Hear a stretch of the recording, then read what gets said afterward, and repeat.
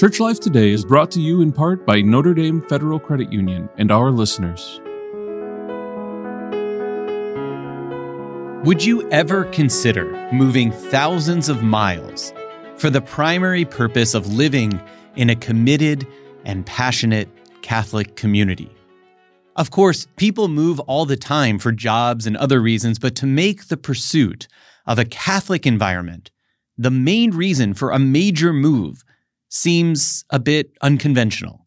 Today, we are going to talk about the unconventional with someone who is seeing just this sort of thing happen, and who is, in fact, helping it to happen. My guest is Thomas Curtin, headmaster of Our Lady of the Rosary Catholic School in Greenville, South Carolina. Tommy joined me on a previous episode to talk about his work of building this particular Catholic school from the ground up, expanding from an elementary school to a K-12 institution that is modeled more on the family than on the university. I am happy to welcome him back to talk about some of the fruits of the kind of school he, his pastor, and the parishioners at Our Lady of the Rosary have been building, specifically in terms of the Catholic families from all over the country who are moving to join their community. I'm Leonard DiLorenzo. This is Church Life Today, a production of the McGrath Institute for Church Life and Spoke Street Media Network. I'm glad you're here. Tommy Curtin, welcome back to the show. Thank you very much, Lenny. Good to be here. Tommy, relocatio. Few people have heard this word because basically you made it up. You coined this term. So I think it's true to say, though, that you didn't create the phenomenon or the movement that you're recognizing, that you're using this term to describe. So tell us what you're seeing and basically what this term means. Absolutely. So relocatio, you pronounced it correctly. Thank you. It is a word I made up because I was being encountered again and again by a particular phenomenon, a set of circumstances that required a long time to describe if I wanted to talk to someone about it. So I created a word that I could use as a substitute for that long description. I mean, that's really how language evolves anyway. It's like we were trying to describe this thing, and at the end of the day, we settle on a word like toaster. And now we don't have to say that thing you put bread in, and then it comes out crispy. But the Germans actually just say the thing you put bread in and turn out, that's the German word. We just say toaster. And that's why everyone should be glad the Germans didn't get their hands on this phenomenon. but we've held our audience in suspense long enough. So relocatio basically is a word that is supposed to sound like Latin, and that's because of the kind of the Catholic connotations of the word. Here's what I was seeing at my school. And I'm the principal of Our Lady of the Rosary Catholic School in Greenville, South Carolina, in my fourth year. And this year, for the first time, we are having an influx of families coming from all over the country. They are coming for their own reasons, but there are certain similarities in their stories as you talk to one family after another. We'll go, I think, farther into the particulars of their situations. But I was seeing this happen enough, and I was trying to talk about it within my community and with my pastor, that I felt like we needed a word. And so I settled on relocatio. It's like relocation, except a kind of a Latin-y version of it. Right. And that word now stands for the act of relocating your family a great distance, perhaps at significant cost and inconvenience, for the sake of participating in authentic Catholic culture. So you're moving your family because, well, it wasn't a job, it wasn't geography, it wasn't to be closer to family. It was because you felt that where you were, you couldn't lead the Catholic family life that you felt the Lord was calling you to. And so you decided to move. And there are other benefits, of course, to, realize along the way. You can get a good job, you can be closer to family, but the driving force, the impetus, is to live out your vocation. In the context of a Catholic family, I'm not seeing this with individuals nearly as much, or at least I guess maybe I wouldn't see them because they don't have children to enroll in my school, but It's certainly a phenomenon affecting families. And I think parents of children who might have been inclined to stick it out if it were just them, but when they see their children affected by the circumstances of the culture and all of the craziness of the last year, they are ready to embrace relocatio to give their children a shot at a better life. And we used to think of a better life as being kind of something having to do with, well, how much money are we going to make? How much comfort can we acquire? And now it's really not about that, except insofar as we acquire comfort by living as authentic Catholic Christians. What are some of the markers, do you think, of this intentional, distinctive Catholic culture, especially one like yours or others that people are attracted to, that they're being drawn to? What are some of the markers of that culture? So I think that the first marker of it is that it is joyful and it is unencumbered by the stress of the state or the city that you're in. That's maybe a new aspect of it, but what I'm seeing is that families, they aren't happy. They don't feel joyful. They feel like we should be happy and joyful because we're trying to answer God's call. Mm-hmm. Not that never comes with suffering, but at the heart, even when there's suffering, there's a deep joy that is underlying it. Right. There should be, if we're doing this right. They weren't feeling that, and they come somewhere where they can feel it. And the feedback and the testimony of the families who participate in Relocatio is when they arrive at that place where they can live a Catholic life without the stress of worrying about if they're going to get in trouble or have their school bossed around by the city, or sometimes, frankly, by a diocese whose priorities are not maybe in the direction of the families. When they get to that place and they finally do experience, they just relax. And they say, oh my gosh, I forgot what it was like not to be stressed out all the time about how to live as a Catholic. Yeah.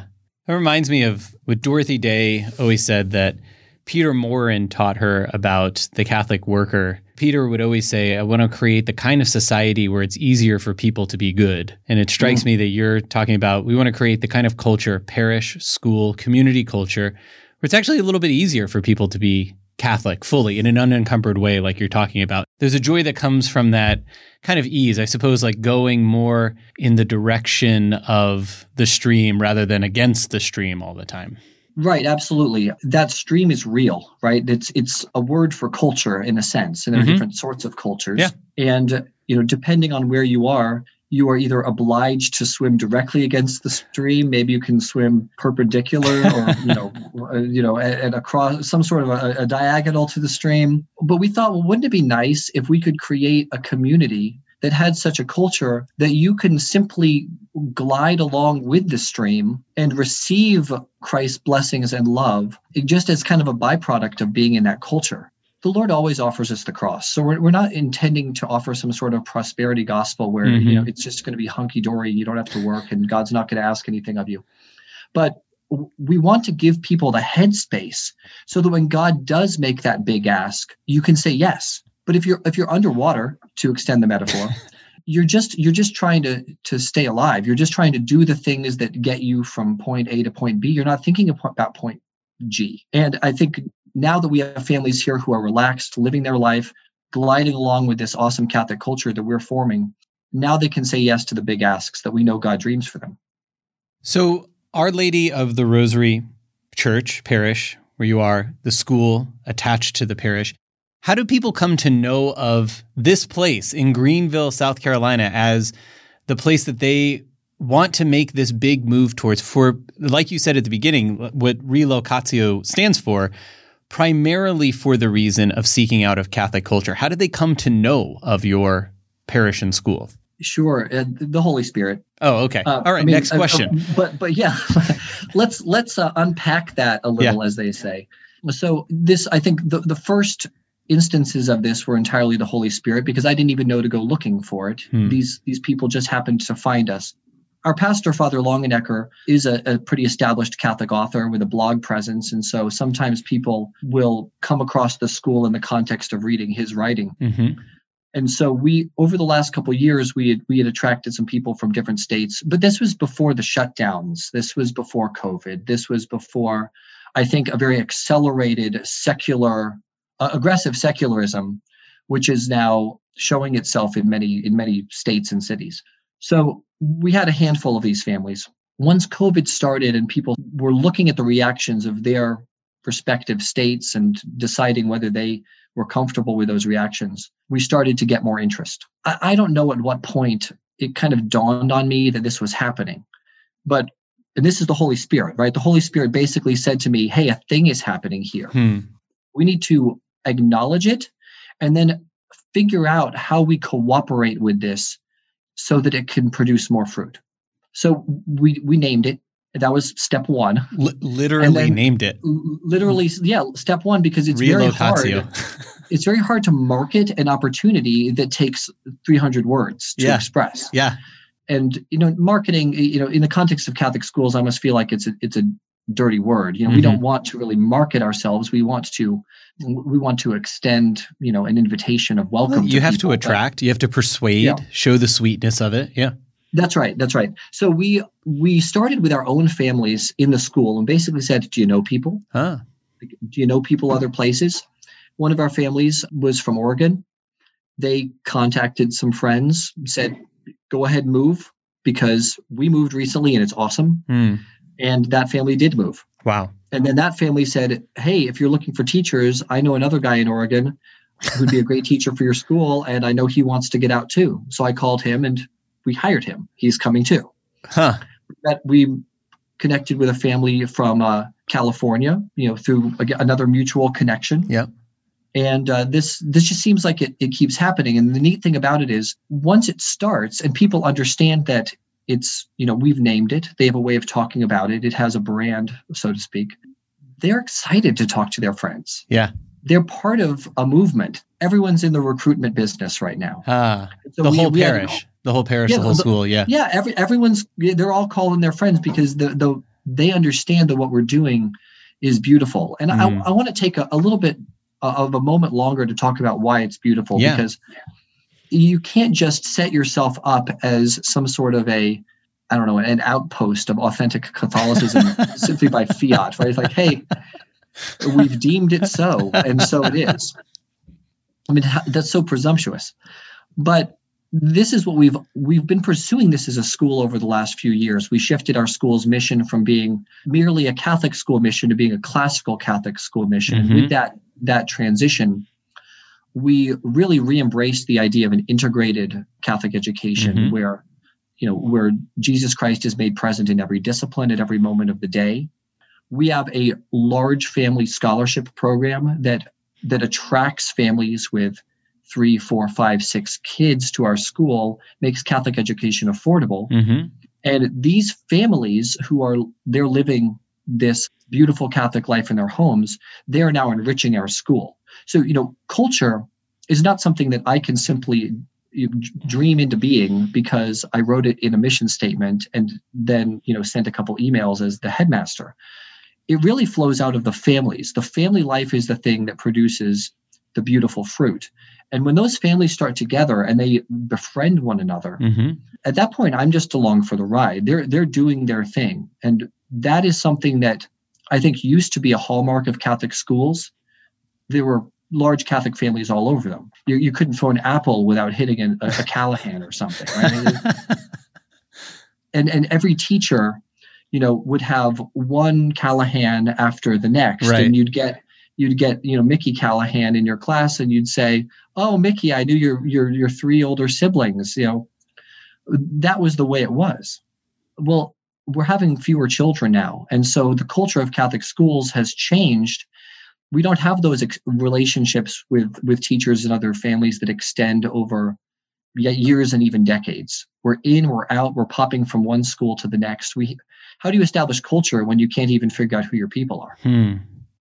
So we're doing those things, and seeing that we are doing them successfully now by the grace of God, we felt that he was asking us to roll out the welcome mat. And that's why we were bold enough to say, come join us, because we believe we can be a haven. The thing that you are craving is a thing that we have, and we want to share it. This is Leonard DiLorenzo. You're listening to Church Life Today on Spoke Street Media Network. I'm talking with Tommy Curtin, principal of Our Lady of the Rosary Catholic School in Greenville, South Carolina. We're talking about this phenomenon that Tommy has described as relocatio, the intentional relocation, especially of Catholic families, to intentional Catholic communities precisely for the reasons of participating in that Catholic community. So when we're talking about this relocation, you're talking about, as you were saying, Tommy, people moving from Oregon to South Carolina, from California to South Carolina, moving all the way across the country, obviously, to participate in a vibrant, unencumbered, joyful Catholic community. You've talked a little bit about some of the contributing factors to this movement in this point of time. COVID certainly was an accelerating factor. And I imagine people now having, in some ways, the time to reassess like what's important to them and how they want to spend their time and how they want to settle back into the world such as it is. I'm wondering about, maybe some of the people that might be cautious about this kind of movement or this kind of idea might have some critical comments about it. They may say something like, well, this seems like a bunkering mentality, right? You're going to create this intentional Catholic culture. Isn't that a way of leaving the rest of the world behind? And now it's about the focus on just those who are inside, seeking out greater spiritual benefit and a better kind of life that they want. Is it a shunning of the world? I'm sure you've heard some of this and this isn't, foreign language to you. What are some of your thoughts on that or your responses to those sort of critiques or questions? Yeah, absolutely. I think a lot of people listening to your podcast are familiar with Rod Dreher's book, The Benedict Option, that it kind of put this idea of hunkering down, bunkering down in vogue. And, and it has received, I think, a variety of responses. I think a lot of good conversation has been generated by his basic question, which is it time for us all to just basically create the next generation of Catholic monasteries with our Catholic families? And I understand the criticism, the idea that, it's almost like you're operating from a position of privilege. You're saying, oh, well, we have the ability to separate and hide and be exclusive and be happy together. And so we will. And if you don't have that opportunity, well, good luck. Yeah. But I think that, this is an area where people need to consult their consciences and they really need to think about what the Lord is asking from them. I have 5 children. I know you have, is it 6 children? Yeah. Yes. Just a little one-upsmanship, but we're longtime friends. It's fine. We're still in the third quarter. The game is long. You are older than me. For now. Yeah. I speak from the perspective of somebody with children. Yes. I'm thinking about, what is my responsibility to my kids? Mm-hmm. And I think for many people, when they imagine themselves as a single person and what sort of environment God might call them to, what level of suffering or challenge, they might have one answer. And there are martyrs in the church, right, for a reason. Yeah. And they're witnesses when we hold up to our children as an example. But there are fewer martyrs who are the heads of households, at least martyrs by choice, or I should say, not that you would choose it but kind of an enthusiastic willingness. And that's because I think, somebody who's raising children has a responsibility to raise those children. And like Thomas More, only when there are no other options to make a choice at the expense of your ability to to parent your children. So Relocatio is really about opening a door to people who might feel like, I can't be the Catholic dad or the Catholic mom I want to be for my kids right now because the state simply isn't letting me. There isn't a school where I can offer the proper Catholic education to my children. Even if I wanted to homeschool, there are limitations placed on me either by the state or proximity to other families. It seems to me that we shouldn't consign those people to futility in their parental vocation because we're accusing them of, cowardice or lack of resolve. So we've simply created an option. In the same way that when Benedict of Nursia. Built his monastery. We're talking about right? Benedict of Nursia now. Saint Benedict of Nursia, when he built a Monte Cassino, he invited young men to join him. He didn't tell everybody that they had a moral obligation to join him. In fact, they were free to leave up to 3 times. Right. Yeah. It was a call, right? And so what we're trying to do is simply announce that we're here, so that if families in prayer feel that call, they know where it might be leading them. Yeah. And I can tell you there are already families who have learned about what we're doing. We actually prayed a novena so that families who were discerning this would be able to find us. This is a parish devotion. You offered a novena to Our Lady of Good Counsel, correct? Yes, Our Lady of Good Counsel, with the explicit intention that families who are considering a move to be in a Catholic community would know that we exist. Yeah. And we've had people tell us it was an answer to prayer because they're already praying for it. We're not poaching them. We're not stealing them. Yeah. We're simply receiving them when the time is right. Yes. That makes a lot of sense. So thinking about the cult of it, let me just kind of like follow along in this line of questions that might be the more critical questions. When you're thinking about the kind of community culture that you're creating at the parish, especially under your charge at the school, maybe another potential criticism or sort of skeptical question would be, well, at some point, isn't there, or maybe even at an early point, won't there be some kind of like self-satisfaction, spiritual superiority that creeps in that starts to sort of corrode the community from the inside, right? I think this is, if we look back in church history, you see like St. Augustine preaching against the Donatists who had precisely become this, spiritually self-satisfied, right? Right. So how, you have charge of the school, or at least under the guidance of the pastor. How as a parish community, as a school community, do you ward off, protect against the self-satisfaction, sense of spiritual superiority, those kind of things? I think that's a very real concern. I think it's a very real concern in all corners of our society right now, because that self-satisfaction, that moral superiority is present not only within the context of religious practice, but it's almost political as well now. People are feeling morally superior because of their particular political allegiances. And this isn't a talk about those, but I think that everyone is battling that sense of, well, my convictions are so absolute that people who don't share those convictions, therefore, they're morally inadequate. Yeah. They're compromised, degraded.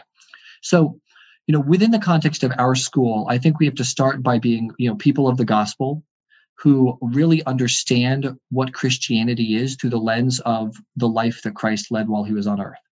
And Christ calls us to be joyful witnesses, but he does offer the cross at the end of the day. And I think the way that we stop ourselves from becoming, too conceited is to make sure that we are offering small acts of mortification and penance, taking up our cross daily, right? Having a great Lent. Not the best Lent ever, but a good solid Lent. Yes. Yeah. I'm living my best Lent. and really, Catholicism is wonderful because it already has everything. All these devotional practices are ready for us. We don't have to invent it. We simply have to live our faith as genuinely as possible. Yeah. And we have to combine, the theological virtues with the cardinal virtues of prudence, right? And temperance and fortitude and master ourselves. But then at the end of the day, we know that the first sin is the sin of pride, which means that the first virtue needs to be the virtue of humility. So, everything is gratitude and everything is humility. At your parish, you clearly obviously have a Catholic school, which you've been instrumental in helping to build up. You took it from just a lower school, added on a high school incrementally. You're almost to the point of having a full high school now. I think next year you'll add on the 12th grade. So you introduced those students in their freshman year, and now they're juniors. They'll be seniors by next year. I'm wondering, for a community that is going to be one of these very intentional Catholic cultures, a destination of the relocatio, right? Where the families intentionally move, maybe from across the country, to participate in this kind of Catholic community. How important do you think it is to have a school within that community? Is it essential? Is it important but not essential? In some ways, like, what are the gifts of Our Lady of the Rosary School to building up this kind of community? Yes, this is a hard question for me to answer because you spend all your time in the school. I run a school. And so let me say this, I definitely see that there is a connectivity between the work of a Catholic school and the fulfillment of these goals in the lives of families. We are the place that brings people together with enough concentration and frequency that we can really share a life. Yeah. And that, I think, is essential. You have to be sharing a life with a degree of intimacy that you can really produce that dynamic culture. parish life, I think historically, when I say historically, I'm talking about like, the Middle Ages as well, right? Like all the way back, Yes. Parish life was where the magic was made. It starts with the family, and then the family has a sacramental life within the parish with other families. Yeah. But those people were living in the same village. Yeah. Right? It was a center of life, a real center of life. Yeah. They were neighbors. They were gathering for feast days on a regular basis in addition to their Sunday obligations. Right. We are a little bit more of a diaspora now. We're all over the place, living, in our homes in different neighborhoods. The parish can bring us together, but practically speaking, it's really the school that brings us together. And I think that whether there's another way of doing it, I don't know. But I will say that I think if we're looking at where this is happening, it's probably happening in places with schools. Okay. That makes a lot of sense.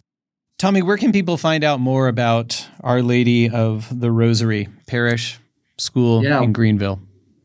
Well, if you look up Our Lady of the Rosary Greenville on any major search engine. So on the internet, is this what you're saying?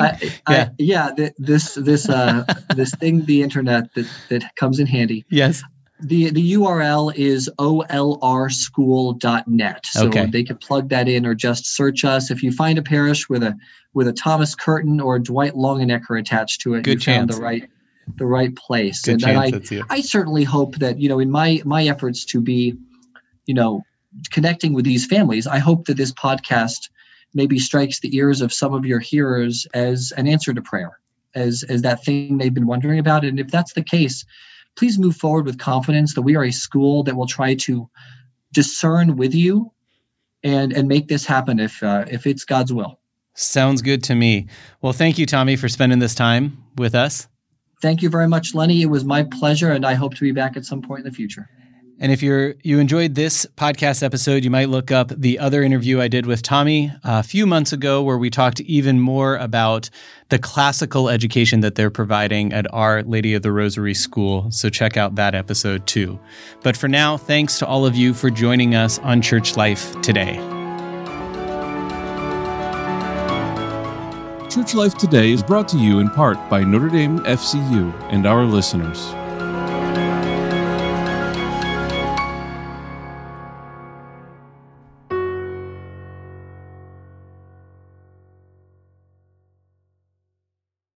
Do unto others as you would have others do unto you. The golden rule. When you schedule a financial checkup with Notre Dame Federal Credit Union, our people will be helpful and honest and kind. They will look for ways to save you money, and when your checkup is complete, they will send $150 to Redeemer Radio. For more info, visit NotreDameFCU.com/elevate. You already share our values. Why not share in our benefits? Notre Dame Federal Credit Union.